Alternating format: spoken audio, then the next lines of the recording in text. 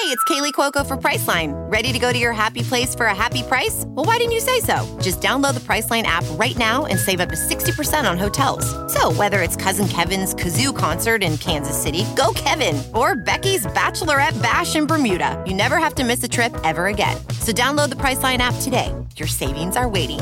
Go to your happy place for a happy price. Go to your happy price, Priceline.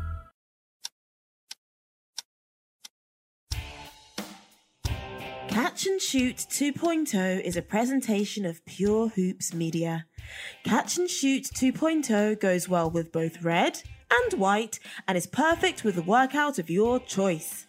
Our hosts are Aaron Berlin, a former Kansas Jayhawk who believes the Orlando Magic will win the championship. Eventually. His partner is Otto Strong, a man who has covered the NBA since before Dennis Rodman got his first tattoo. Fellas?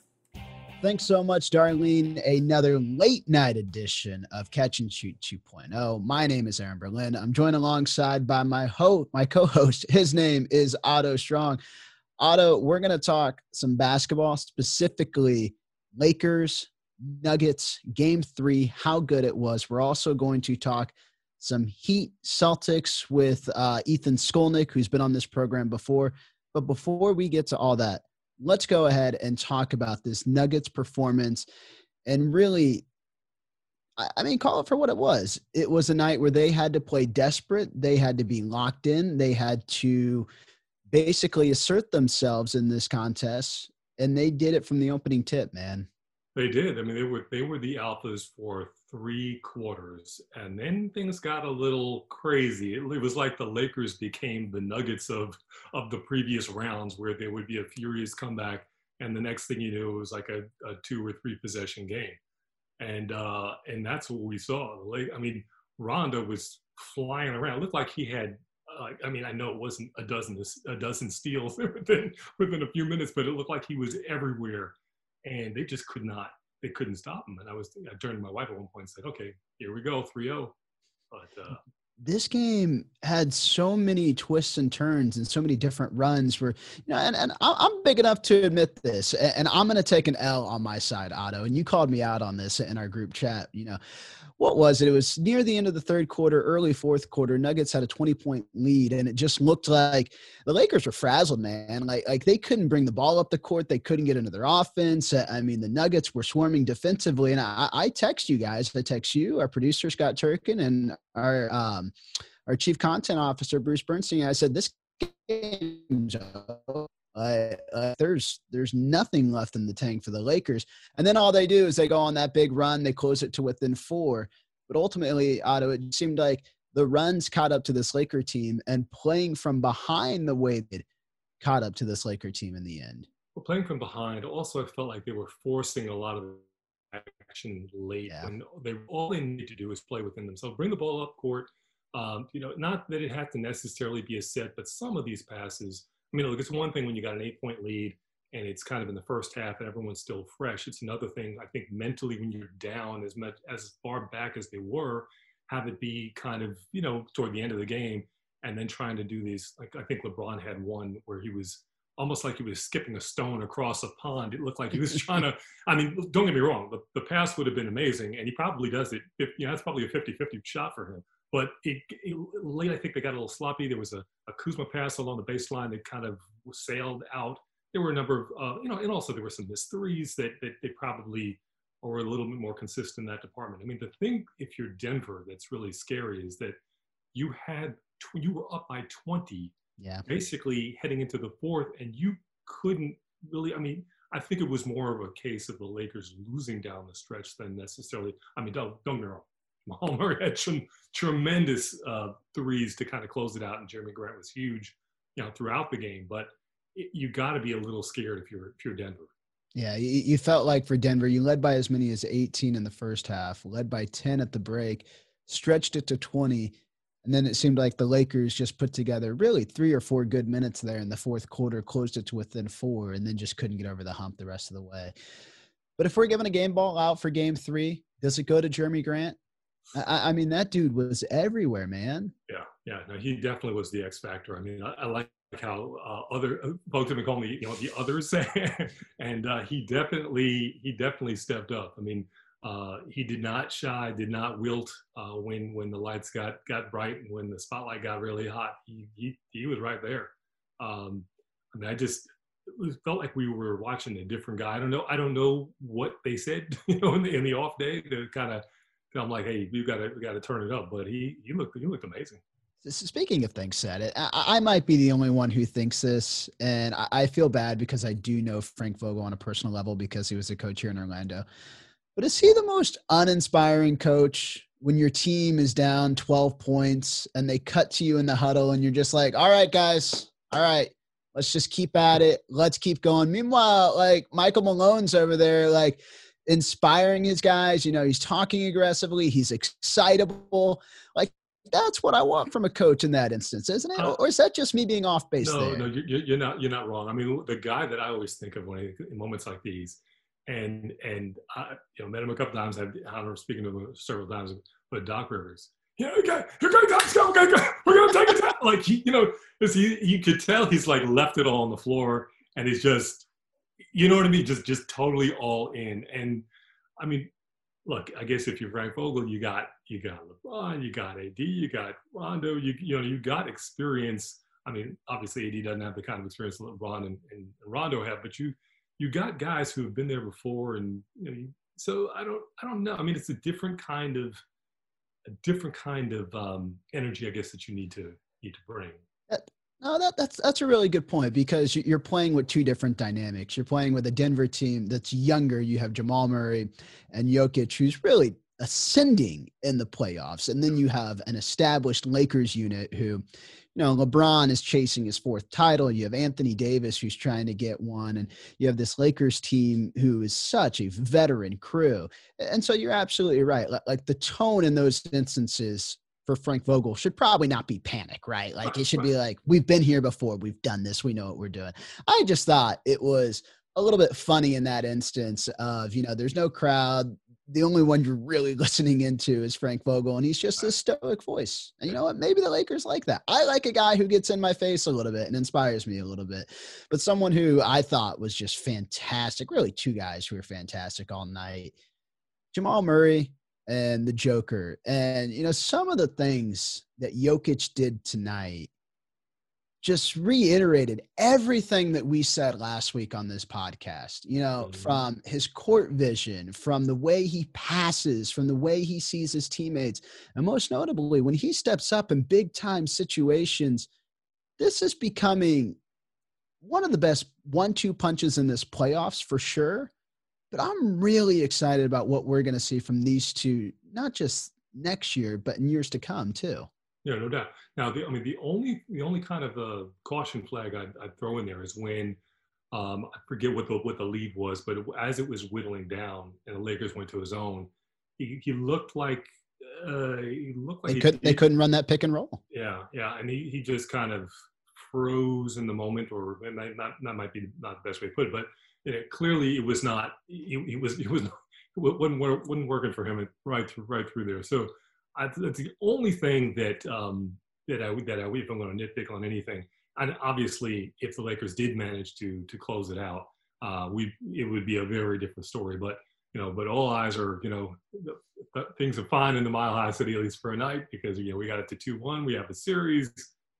We'll see how things transpire in a couple of days. Absolutely, it was a fun basketball game all the way around, and we were talking about this in our group message. Anthony Davis's performance was fantastic. I mean, let's look at it real quick. I'm going to run the numbers for you. 27 points. He was 9 of 17 from the floor, but I don't think his stat line really says what he did defensively. The rebound numbers aren't there tonight, but the way that he was kind of flying around and how he made Jokic feel uncomfortable and he made his presence felt, this was one of the more impressive performances we've seen from AD in the playoffs. Anthony Davis is, definitely a star, like Jamal and like Jokic. He's a star ascending, which is kind of crazy in a sense to think of him that way, because he's already there and he was already the guy. But I mean, this is just a taste of what we might get in future rounds in the next couple of years. be very exciting to see him play. So here's my question for you now. If the Lakers go on and win the series and win the finals, as most people kind of predict that they might, we all think that, like in conventional wisdom at least, LeBron's the MVP of the finals. Based on what we're seeing right now, would you still have it that way, or would you say AD is the MVP of the finals? It's such a tough notion because the first half of that basketball game and really the latter half of the second quarter was such a good case study for what this Lakers team is without LeBron on the court. There was maybe I think it was a 4 or 5 minute stretch in the middle of the second quarter where they were getting Bron a breather. And, the Lakers were trailing. It was fluctuating between 12 and 14 points. And then all of a sudden, Anthony Davis goes on this 9-0 run where he's all over the court. Not only is he hitting step back jumpers, he's deflecting passes defensively, he's getting out in the open lane, and he's finishing. And it really just epitomized how important he is to this unit. Because you remember this Lakers team last year. And granted, a lot of the parts have changed from what that Lakers squad was, their previous rendition, to what they are now. But there's no player that complements the way LeBron needs to play when he's off the court like AD can. He completely took over that basketball game and controlled both ends of the court. And it's a valid question. And I would say he has been the MVP of this team so far in the playoffs. I mean, they even said it on the telecast, and they don't say this often when they're referencing LeBron ever. There were moments when he was with the Cavs and they would talk about Kyrie, and they'd be like, at some point, he's going to have to hand the baton off to Kyrie, and he's going to be, the Robin to his Batman. Right. And it almost seemed like they were almost there on tonight's telecast. I mean, at one point, they accidentally called him the best player on this Lakers team. And that's what LeBron on your team. When has that ever happened in the NBA? And, I kind of sat back for a second. I thought about it, and I was like, it's very close to Bron and AD being at the same level. I'm not ready to say that LeBron has kind of passed the torch to AD, but they're definitely getting there, and it's coming really quickly. Yeah, I mean, look, as you say, AD is the type who could hold it down on both ends when LeBron's on the bench and just lock down on D or be that centering presence and get him the ball, get you to the hoop or get you to the line. Or open things up for the other guys. I mean, he is the total package, and it'll be obviously they got a few games left in this series. I would imagine the Lakers would pull it out, and then we'll see what happens when they face whoever's coming out of the East. But it's definitely it's like that changing the guard right before our eyes kind of thing. I mean, that's what it feels like is happening. But only time will tell. Yeah, and I mean, the other night AD takes that big shot to close out the game. Of course, and he's done that a few times now in these playoffs, and it's like there's something there where you can tell LeBron is comfortable with that notion, and maybe he's not fully ready for that handoff, but he sees it coming and he knows it's coming, and he's almost preparing AD for those big moments when he's going to have to be the guy that takes those shots. Yeah, no, you could definitely see it. Look, what LeBron has given to the game is, beyond, I mean, I think anyone's wildest expectation when he was, coming out all those years ago in Akron. I mean, with the fact that he's still going at the speed that he's going is amazing. It's kind of like Kobe was in a sense after, 14, 15, 16 years, and to still be, kind of on the first team. And it's phenomenal. But to have that for AD to be able to have that guy kind of grooming you and walking you through.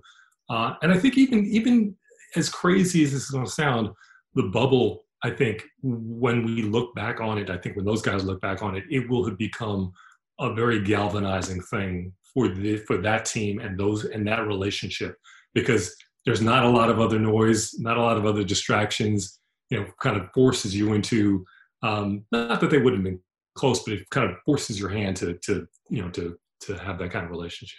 Absolutely. Before we tossed our interview with Ethan Skolnick, where we're going to talk a little about the Heat and the Celtics in the Eastern Conference. Denver is a team that's already made some big comebacks in the playoffs.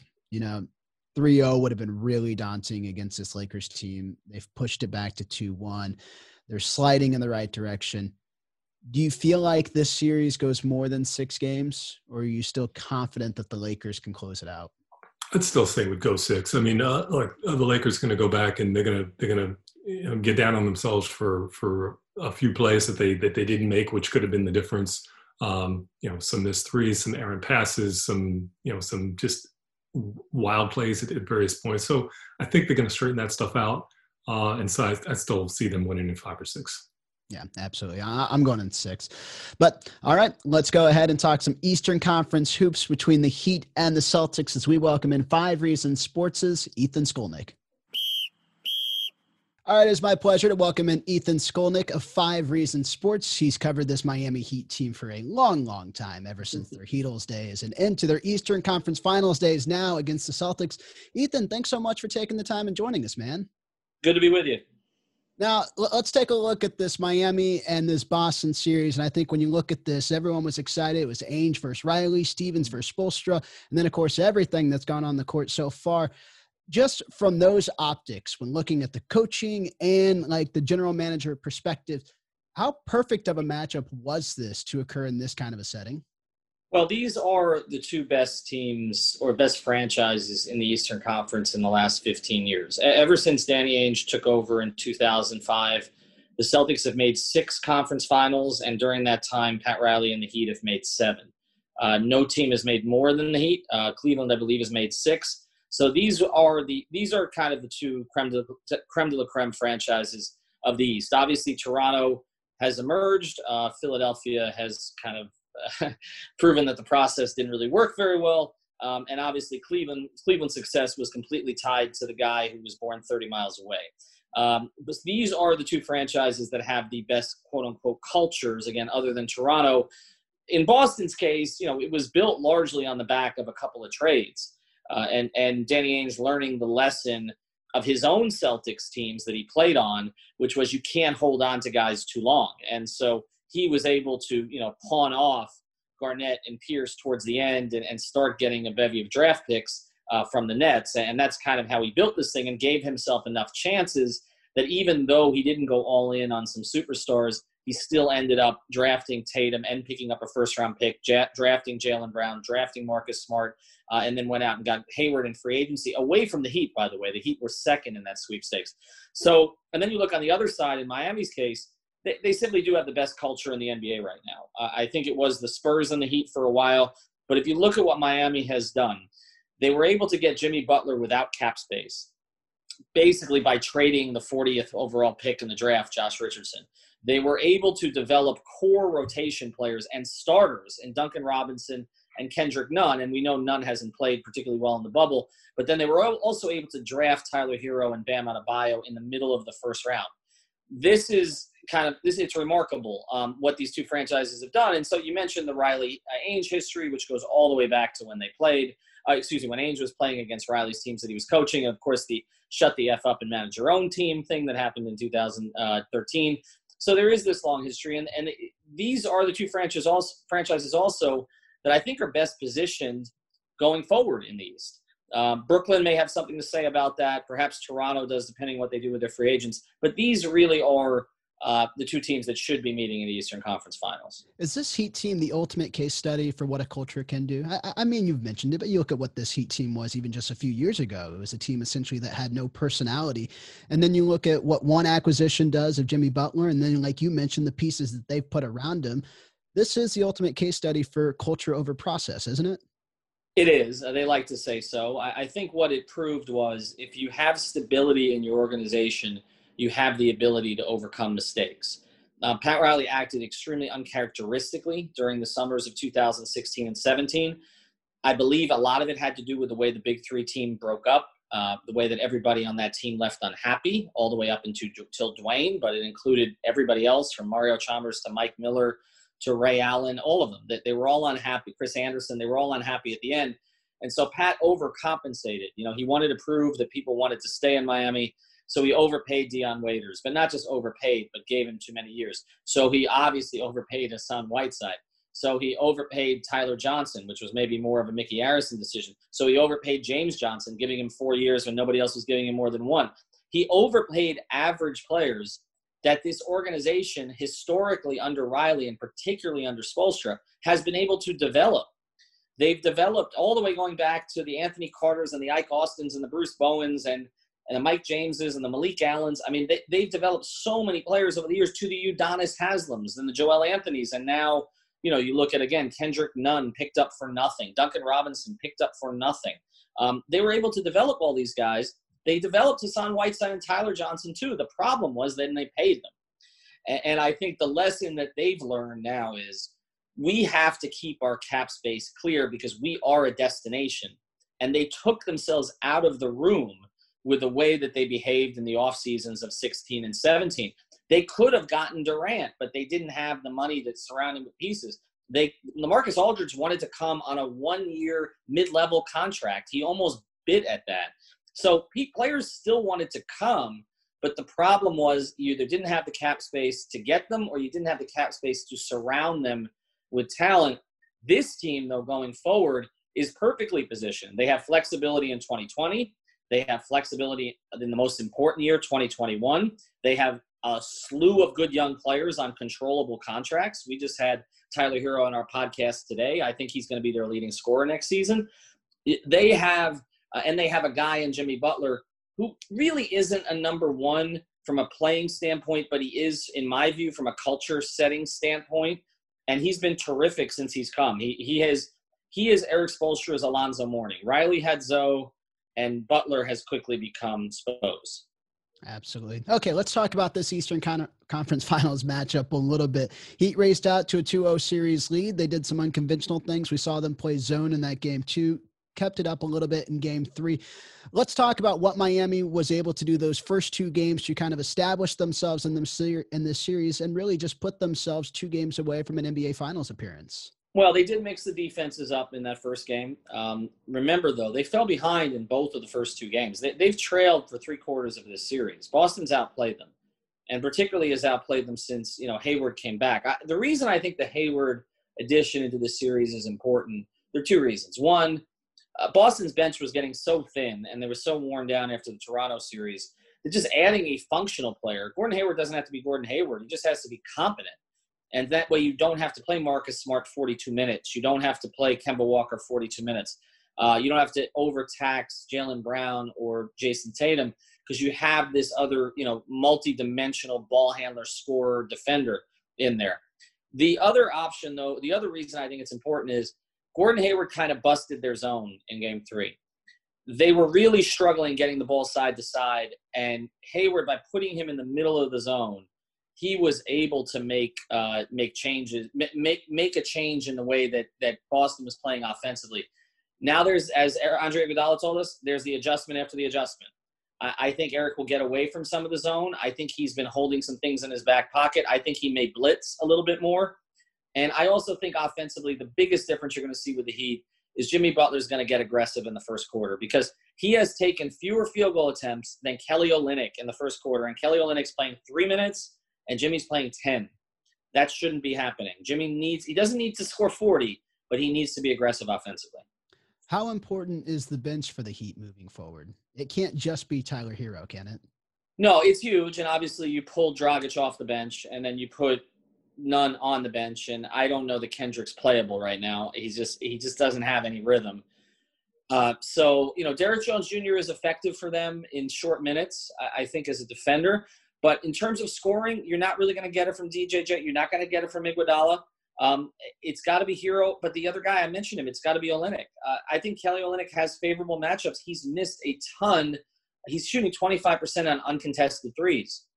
If that gets better, and it can, that adds up an entirely different element. But he's been very up and down all season. So I expect Hero to be great the rest of the series. There's nothing really that he's shown he can't handle. But they need to get more out of Kelly Olynyk. What has been so impressive about Tyler Hero in this rookie season? You don't see a lot of rookies that play the way that he does in his first playoff appearance. What is it that sticks out most to you? He just has no fear. He has no fear. I mean, he's playing. If you watch we talked about this today. If you watch his high school tape, he's playing as freely as he did then. He just doesn't feel pressure. I also think it helped, though. His first playoff experience, unlike Dwayne Wade's first as a rookie, there's no road. There's no road. And Tyler struggled a little on the road this year. He's in an antiseptic building. And he said today he thinks that's helped him too. So, but he's had no fear the whole year. He's been tremendous.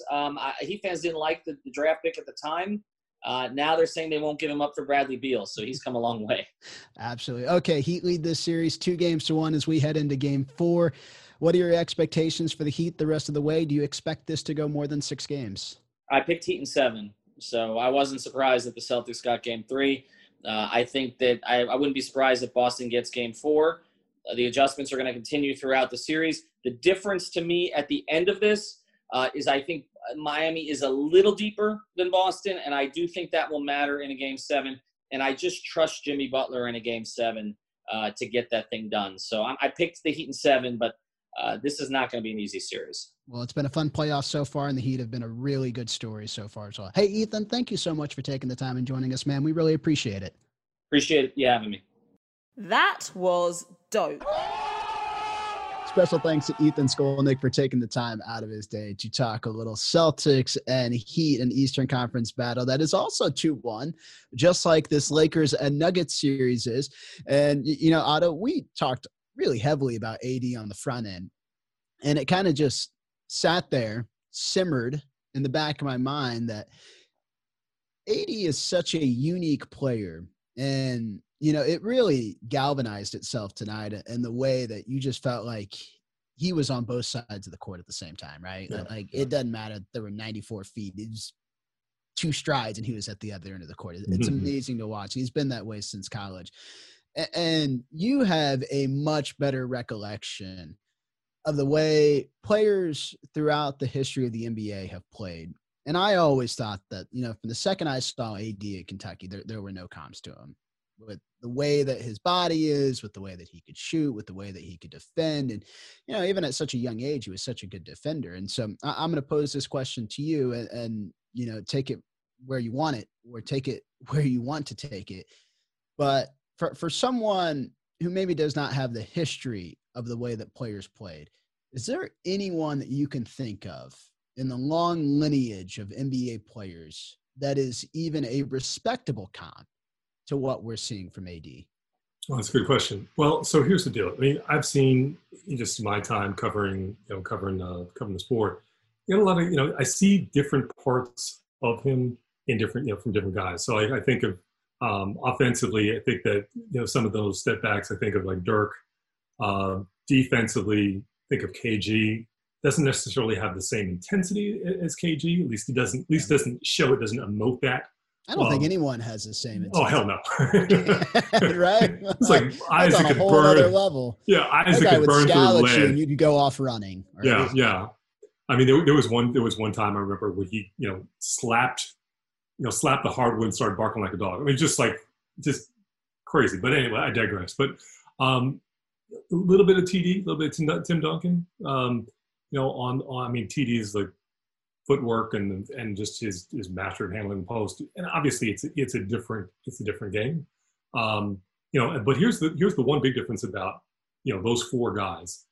AD is the only one who was a point guard when he was in high school, and he grew 6-7 inches after high school. Yeah. None of them had the ball handling skills. Exactly. So it's like you've got pieces of these different guys, and then he brings this whole other skill to the table. And so, you know, as he matures, you know, because we're remembering. I mean, everyone I just mentioned was phenomenal from the jump, as you know, and talented as AD is as well. But it'll be interesting to see how he, you know, progresses and develops as, you know, the further he goes in his career. So, you know, I even if you want to do the comps, I think we're kind of seeing something totally unique and totally different, much in the way Giannis, you know, it's someone we've seen before, but you kind of also haven't, if that makes any sense. I'm going to throw one out, and I'm interested to see what your take on is this. And I thought about this in the back of my mind because we were talking about LeBron and, you know, his chase for a 4th NBA title. And you start thinking about some of his past teammates, specifically with that Heatles group. And don't worry, I'm not going to say he's a comp to Dwayne Wade. No. But Chris Bosh, on the other hand, similar body builds, right? Bosh could shoot it. Bosh could defend. Probably didn't handle the rock the way that AD does, because very few big guys do. I mean, your comp really with Giannis, with the way that he moves with the basketball, is probably one of the few that can actually do that. But what would you say to a Chris Bosh comparison? I could see that. I mean, I could see that. I mean, like, I think the difference, I mean, Bosh would, from what I recall, I'm thinking back to those Heat days, he would kind of get to, not that he couldn't, create a shot, but he'd get to the spot. He'd be like set up in the corner, especially when you had Wade and LeBron on the floor. Whereas, AD is more, at this point, obviously more the alpha, and the offense is going through him. So in that way, it's different. But at the same time, and maybe if we go back to the way Bosh was saying Toronto, where he was the man, or had to have 20 and 10 for them to have a chance. The Raptors of however long ago that was. It's the midnight edition, folks. Don't hold on. It seems like forever ago, right? Yeah, right. Toronto teams, and now Toronto has a title, and they're still technically the defending champions, even though they've lost. Until they lose that title, still champions, right? Coronavirus, man. Until we got four victories in the finals. Yeah, it's not done until it's done. Absolutely. We're inching closer there. And Otto, I thought this was a really fun episode. Love staying up late with you, my man. Yeah, exactly. We should do this. Hey, once when the season's over, we should still do this. You just call each other up on any night during the week. Hey, what you doing? What you doing? Hey, if you call me up at 11:30 at night, mostly I'm up, but I'm kind of just there. I wouldn't say I'm fully coherent, but I am there. Yeah. That's to the Chiefs game. Absolutely. Well, on that note, I think we will call it a night. We, it's way past our bedtimes, I guess, because we're getting a little silly. But so thank you all to tuning in and listening to this edition of Catch and Shoot 2.0. I want to thank our producer, Scott Turkin, the man in the chair, as well as our other producer, Bruce Bernstein, and our editor, Tom Phillip. Absolutely. It's always fun staying up late with you guys to do this show, to bring you the best content that we can each and every week. We know you guys, the listeners, enjoy it, and we want to be as relevant and timely as possible. And if you are in search of some other programming, or if you have not checked out our other programming here at Pure Hoops Media, why don't you? We have a full slate of content coming through you Monday through Friday. Monday is the Mike Weiss Show. Tuesday is Full Court Press with Fanta and Adams. Wednesday is where you get your NBA news and nuggets with Otto and myself. Every week we bring you the latest and greatest interviews, and we are also keeping you up to date on the NBA playoffs in their entirety. Thursdays is a great program with Bucket, Boards, and Blocks with Monica McNutt and King McClure. And Friday, we wrap things up with the Pure Hoop Podcast with BJ Armstrong and Eric Newman. And just a reminder, guys, if you do enjoy our programming, if you listen every week, a 5-star review on Apple or Spotify or wherever you get your podcasts goes a long way for us and our show, and we appreciate it. And one final note on the serious side, we know that the coronavirus is still with us. The death count is just past 200,000 in the United States alone. Let this serve as a reminder to everybody, continue to wear masks, social distance, wash your hands. Those things really do make a difference. Be safe, everybody. Take care. Catch and Shoot 2.0 is a presentation of Pure Hoops Media.